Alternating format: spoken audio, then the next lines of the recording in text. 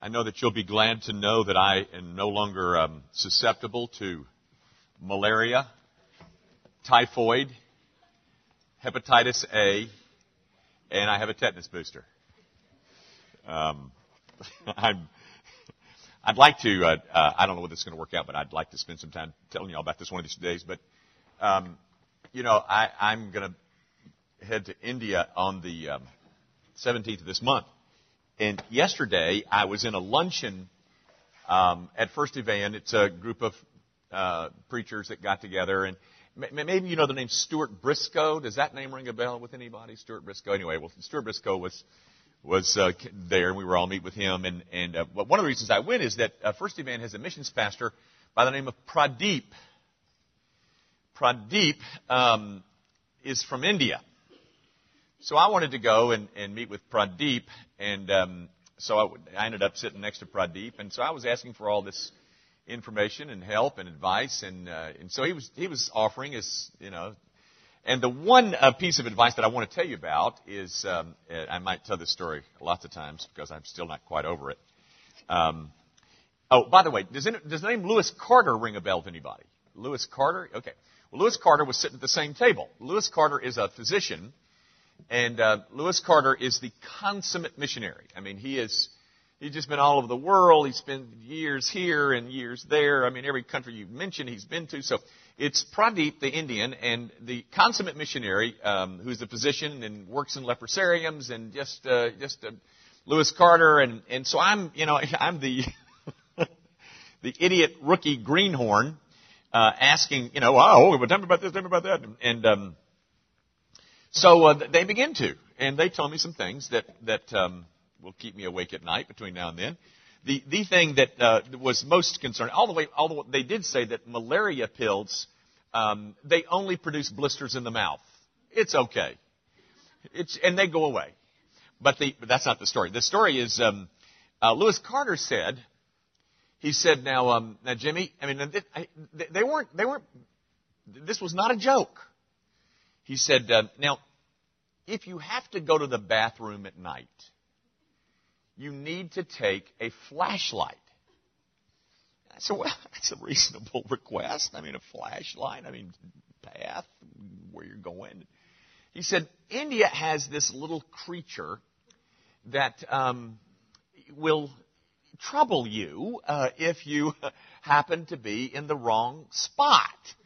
And, I'm thinking, okay, gerbil or maybe even a rat, that's kind of.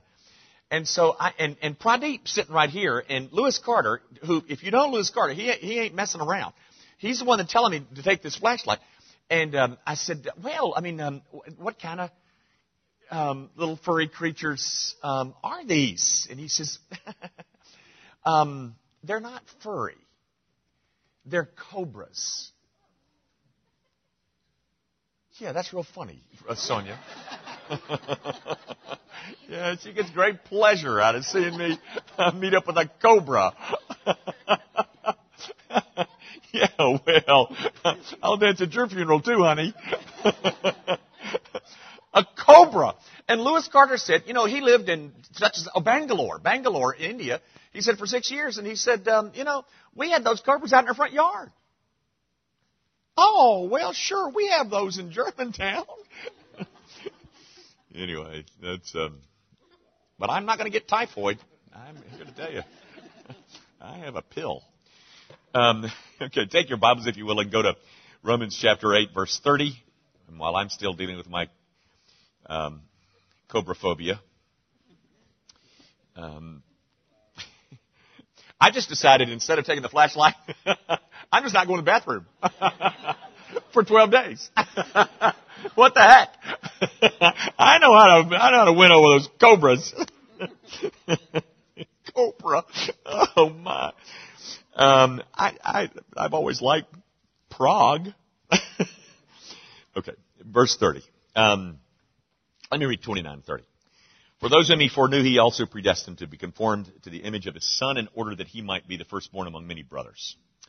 And those whom he predestined, he also called, and those whom he called, he also justified.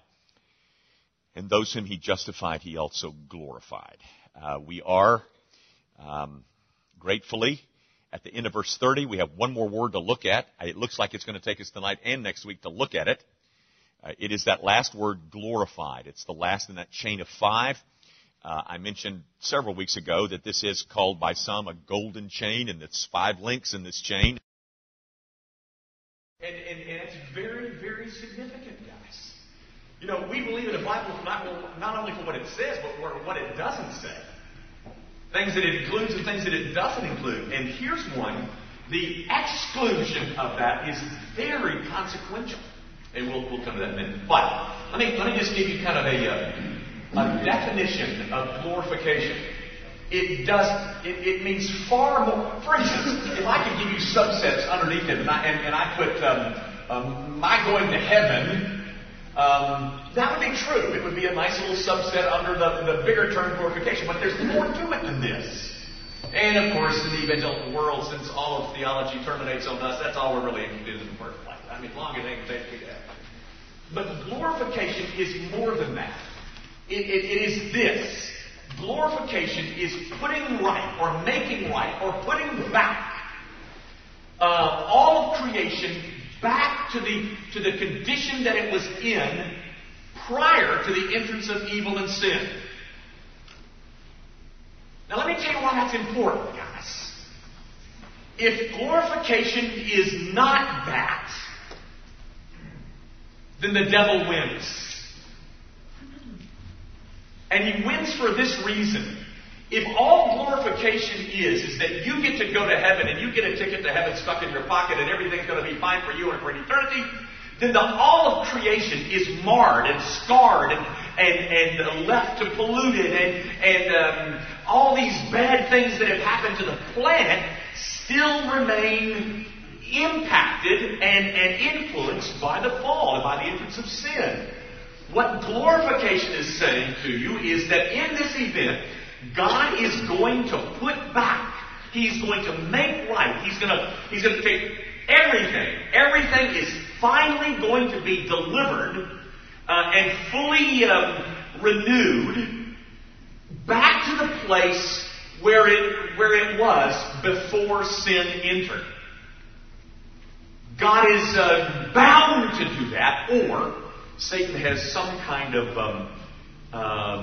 victory, albeit small. But every conceivable effect and result of sin and evil is going to be removed, which is the discussion of glorification, guys.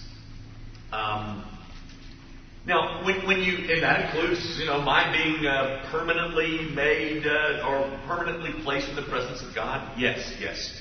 But there's more to it, as I've tried to define. And that's a thrilling thing. That all of the impact and the effect of sin is going to be removed from the creation. But though it might be a thrilling thing to think about,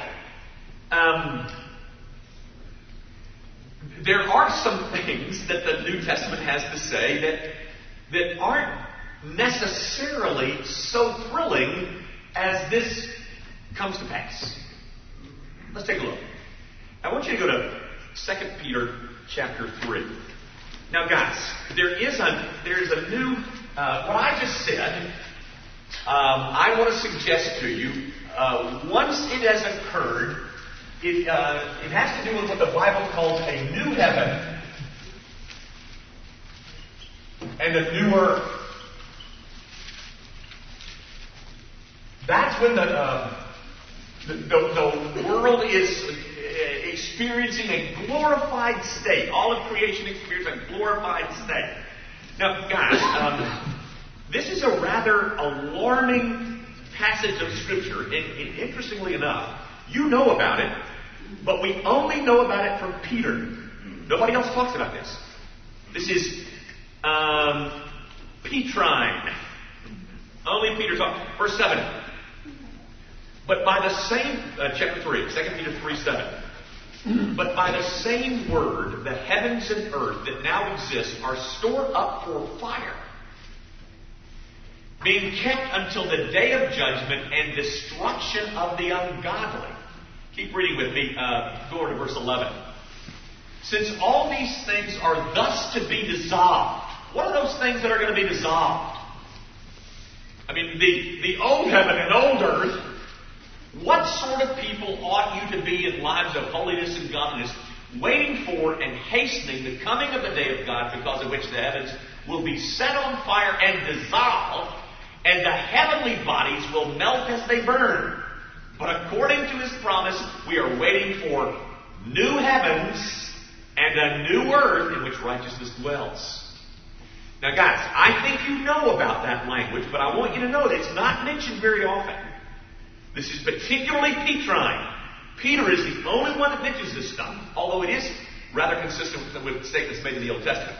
But do you hear what's going on? Let me show you one other one, and then we'll kind of try to move on. But it's in Revelation chapter 21, which is a much more pleasant scene. Revelation chapter 21 at verse 1. And John says, "Then I saw a new heaven and a new earth, for the first heaven and the first earth had passed away, and the sea was no more."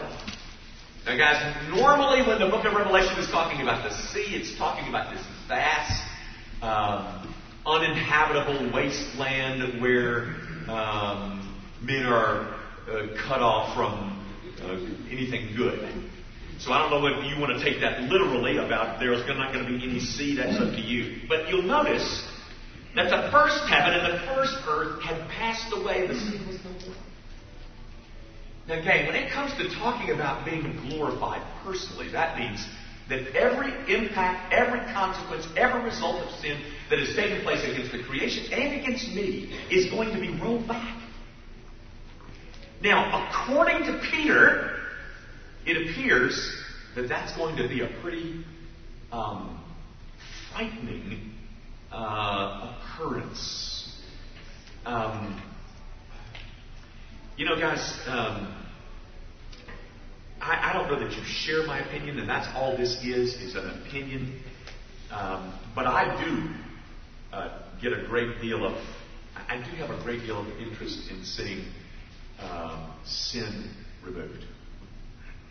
And apparently, according to Peter, it's going to be done in a pretty violent way, where God is going to reestablish a new heavens and a new earth without sin. And we're going to be involved with that. But there's a lot of things that happen then. But that's what we're talking about when we talk about glorification. God is going to remove all of the impact, all of the results of sin that have impacted you. Now, it will include the impact that it's had on creation as well. For instance, you know the language in Isaiah that talks about the lamb will lie down with the lion, and men will take their swords and turn them into plowshares and all that. That's describing this thing that God has committed Himself to produce. So when you talk about glorification, that's what you're talking about.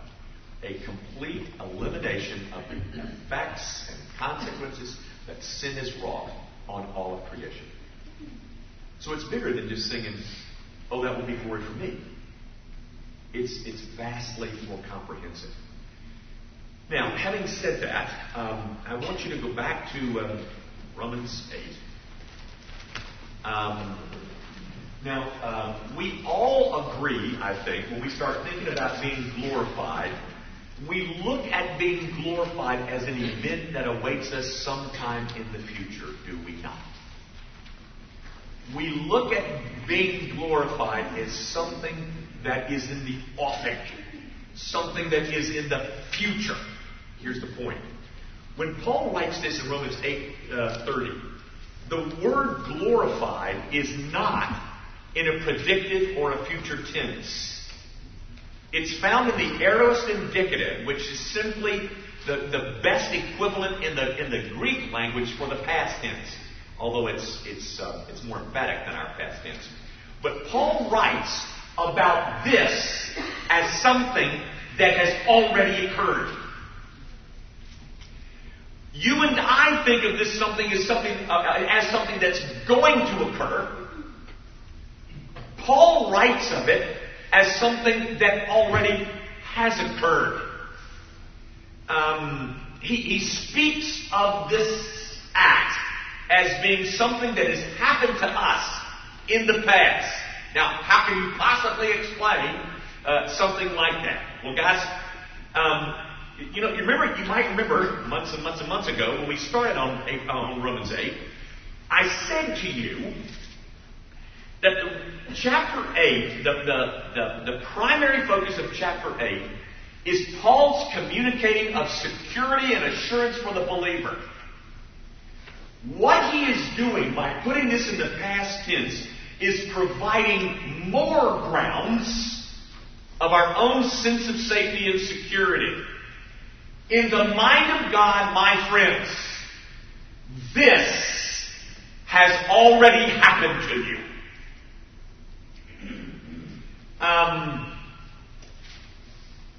If I know today that I am justified, I know that tomorrow I am glorified. Or maybe not tomorrow, but someday I can be confident that someday off in the future I will be glorified. There is such a finality to this that this is assured. And so because this is something that takes place in the past, so is this accomplished for you. Let me say it again. Paul is trying to provide more bases for you to feel confident about your future destination. He's trying to give you more grounds to say, I am indeed saved. And so he doesn't say, those whom he justified, those he will later on glorify. No, it's already accomplished because it's bound up in this whole justifying word.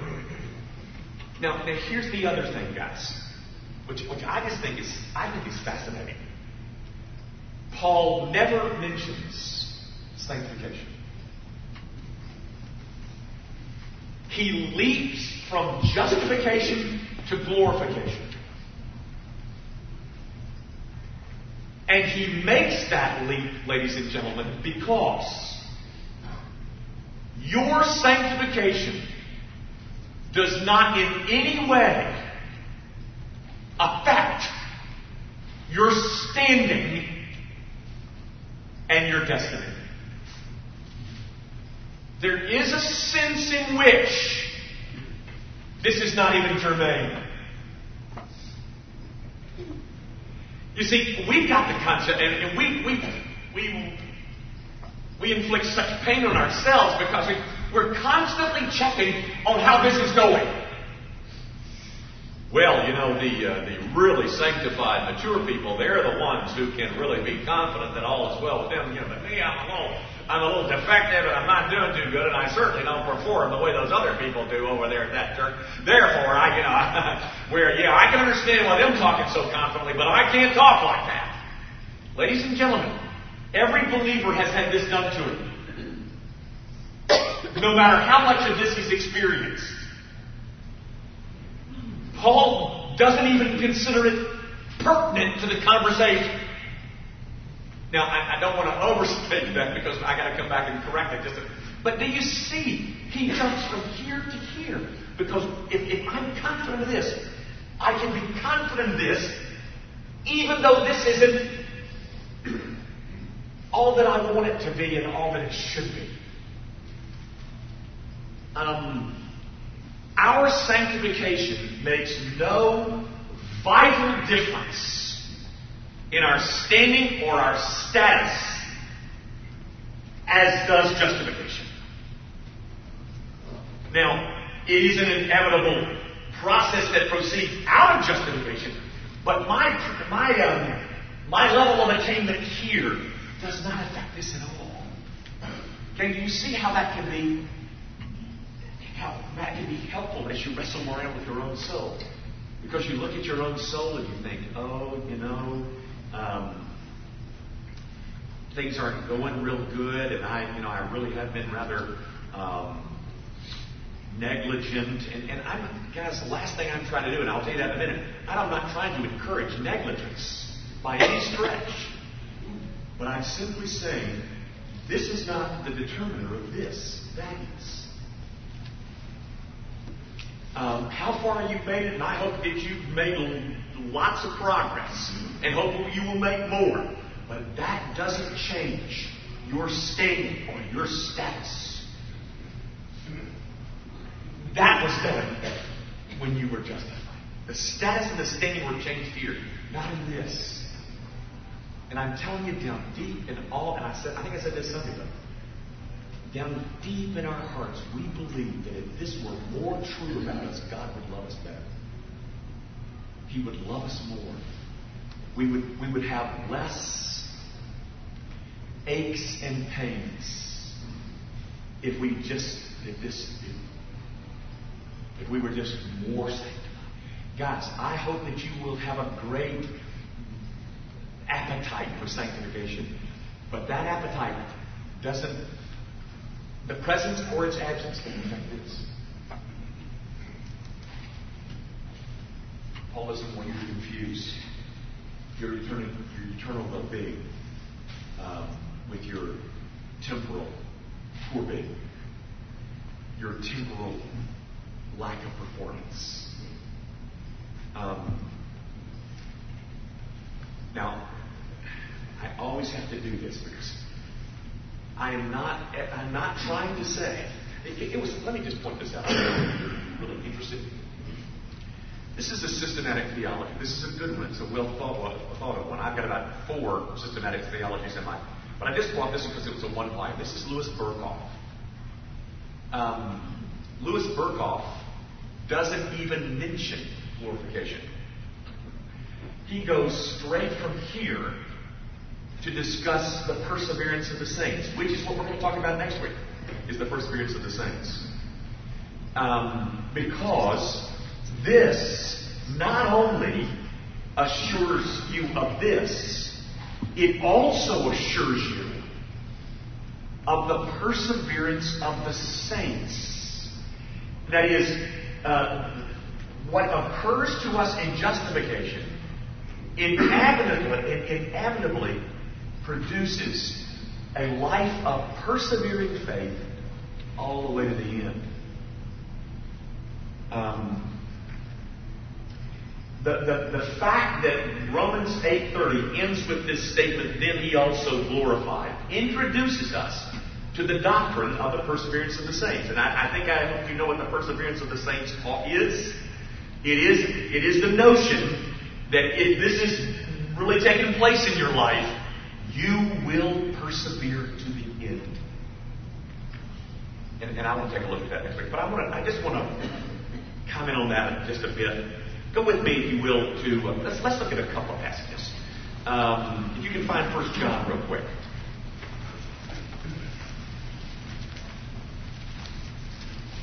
1 John chapter 2.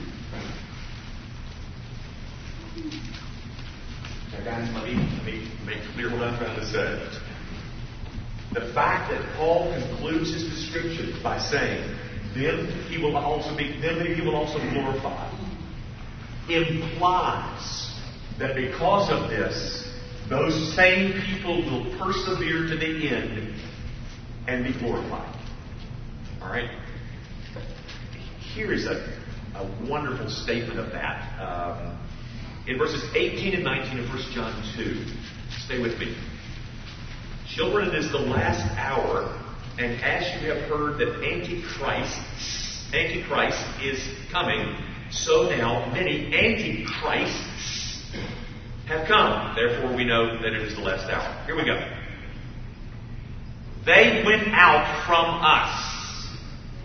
Now who's that they, class? Who's the they? The Antichrists. And they went out from where? Who's the us? Who said that? The church. The point of origin for Antichrist with a little a, the point of origin is the believing community. But they went out from us, but they were not of us. Now watch how confidently John writes his next clause. For if they had been of us, if they had been real, they would have continued with us. If they were really one of us, they would have continued with us, but they went out, that it might become plain that they're not all of us. Do you see that, ladies and gentlemen? Do you see that the earmark of this thing happening is that you abide till the end? That you stick. For instance, you claim to have this marvelous relationship with God tonight. If you turn your back on it tomorrow, it just means that you didn't have it tonight. Because those who have this will persevere to the end. Because if they had been of us, oh no, yes, they would have remained with us. But they weren't of us, so they went out. You see that? This language of Romans 8:30 implies a persevering soul, which is you guys. Let me tell you why, or let me show you how you're going to make it to here, and then we'll quit. One more passage. 1 Peter chapter 1. I think it's kind of early, but 1 Peter chapter 1. This is why you're going to make it to here, my brother and sister in Christ. This is why. Beginning in verse 3. Blessed be the God and Father of our Lord Jesus Christ. According to His great mercy, He has caused us to be born again to a living hope through the resurrection of Jesus Christ from the dead, to an inheritance that is imperishable, undefiled, and fading, kept in heaven for you. You, who, by God's power, are being guarded through faith for salvation ready to be revealed the last time. Now tell me, why is it that you're going to make it here?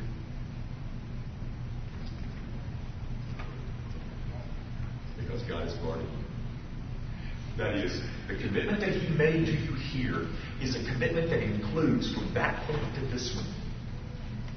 The commitment that He has made to a believing man or woman is that He is going to make sure that if this has been performed, that will be performed. And so this, all of its ups and downs and disappointments and peaks and valleys, it doesn't matter in terms of your ultimate destiny. Now, guys, here I go. One of the objections for teaching something like I've just taught you is this trying to communicate this absolute certainty and confidence. One of the objections is that if you teach something like that, Jimmy Young, people will begin to live careless Christian lives. You can't teach something like that, Jimmy. If you say this doesn't matter, then people will go out and just live any old way they want to. Because what you've done is undercut the very guts of our motive for living holy lives. Don't teach that stuff. I know of a Roman Catholic priest who called this a damnable and pernicious lie. What I've just taught you. And part of the offense is that it will promote careless living. And you know what, ladies and gentlemen? That can and does happen. But that doesn't mean that there's anything wrong with what I've just taught you. The trouble lies, not in what I've taught you, but the trouble lies in the people who abuse this glorious truth. You know, food is a good thing. We like food, don't we? But some of us abuse it. But when we abuse it, we don't blame the food. We blame the nincompoop who's eating too much. Guys, in my somewhat limited experience, which is getting more and more unlimited as I age, but it is people who believe in their security the most who are the ones who are the most concerned about the state and the care of their own souls. The concern that people have about maintenance of one's soul and walking close to the Savior, I find, is far more intense among those who are certain of their conclusion than those who are not. I want to read you just one quick thing, and we'll wrap it up with this. This comes out of a book that our staff is reading together, and it's a quote from Charles Spurgeon. And Spurgeon says this: "While I regarded God as a tyrant, I thought my sin a trifle. But when I knew Him to be my Father, then I mourned that I could have ever kicked against Him. When I thought God was hard, I found it easy to sin. But when I found God so kind, so good, so overflowing with compassion, I smote upon my breast that I could ever have rebelled against one who loved me so and sought my good." Guys, you must never divorce the necessity of your persevering to the end from justification. You must never divorce sanctification. You must never do that. You must not try to eliminate them. But I'm telling you, Paul did. And his purpose in doing so was to communicate to you, do you understand just how safe you are? Everything from the day that you were saved does not change your standing and your status with the Lord God to the day that you die. I'm sorry you blew it. I'm sorry you're not living a holy life. Yes, that's not good. And very frankly, guys, it doesn't change your standing, but it does change your enjoyment. It'll change your appreciation of all that God has done, and you'll find consequence galore in my loose living. Yes, but none of that changes my status. And I am saying to you that I find the people who are most concerned about living holy lives are those who are the most confident about their ultimate destiny. Not the other way around. I don't think preaching this produces carelessness. I think knowing that I am safe and that I don't have to constantly look at my performance and how I did and what I'm doing and did I do that frees me to go throw myself at the feet of the Savior I love. I will also say this and I'll shut up. I've used this before. I used it probably 8 months ago, but just a brief illustration. Imagine that you and your brother or you and your sister just inherited 20 acres of land. Your father died and just entrusted to you 20 acres of land. You got 10, your brother got 10. They're identical pieces of property. They're both flat. There's no trees. They're in the same spot. They have the same elevation. They have the same area. They're the same pieces of land. 10 acres for you, 10 acres for your brother.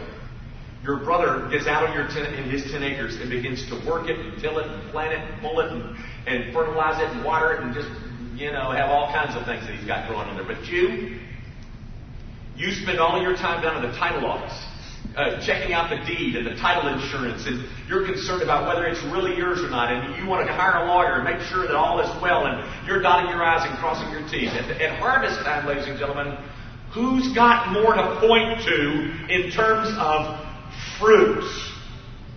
The one who was confident or the one who wasn't? I'm saying to you guys, the ones who produce a greater concern of their soul are those who have that great measure of confidence.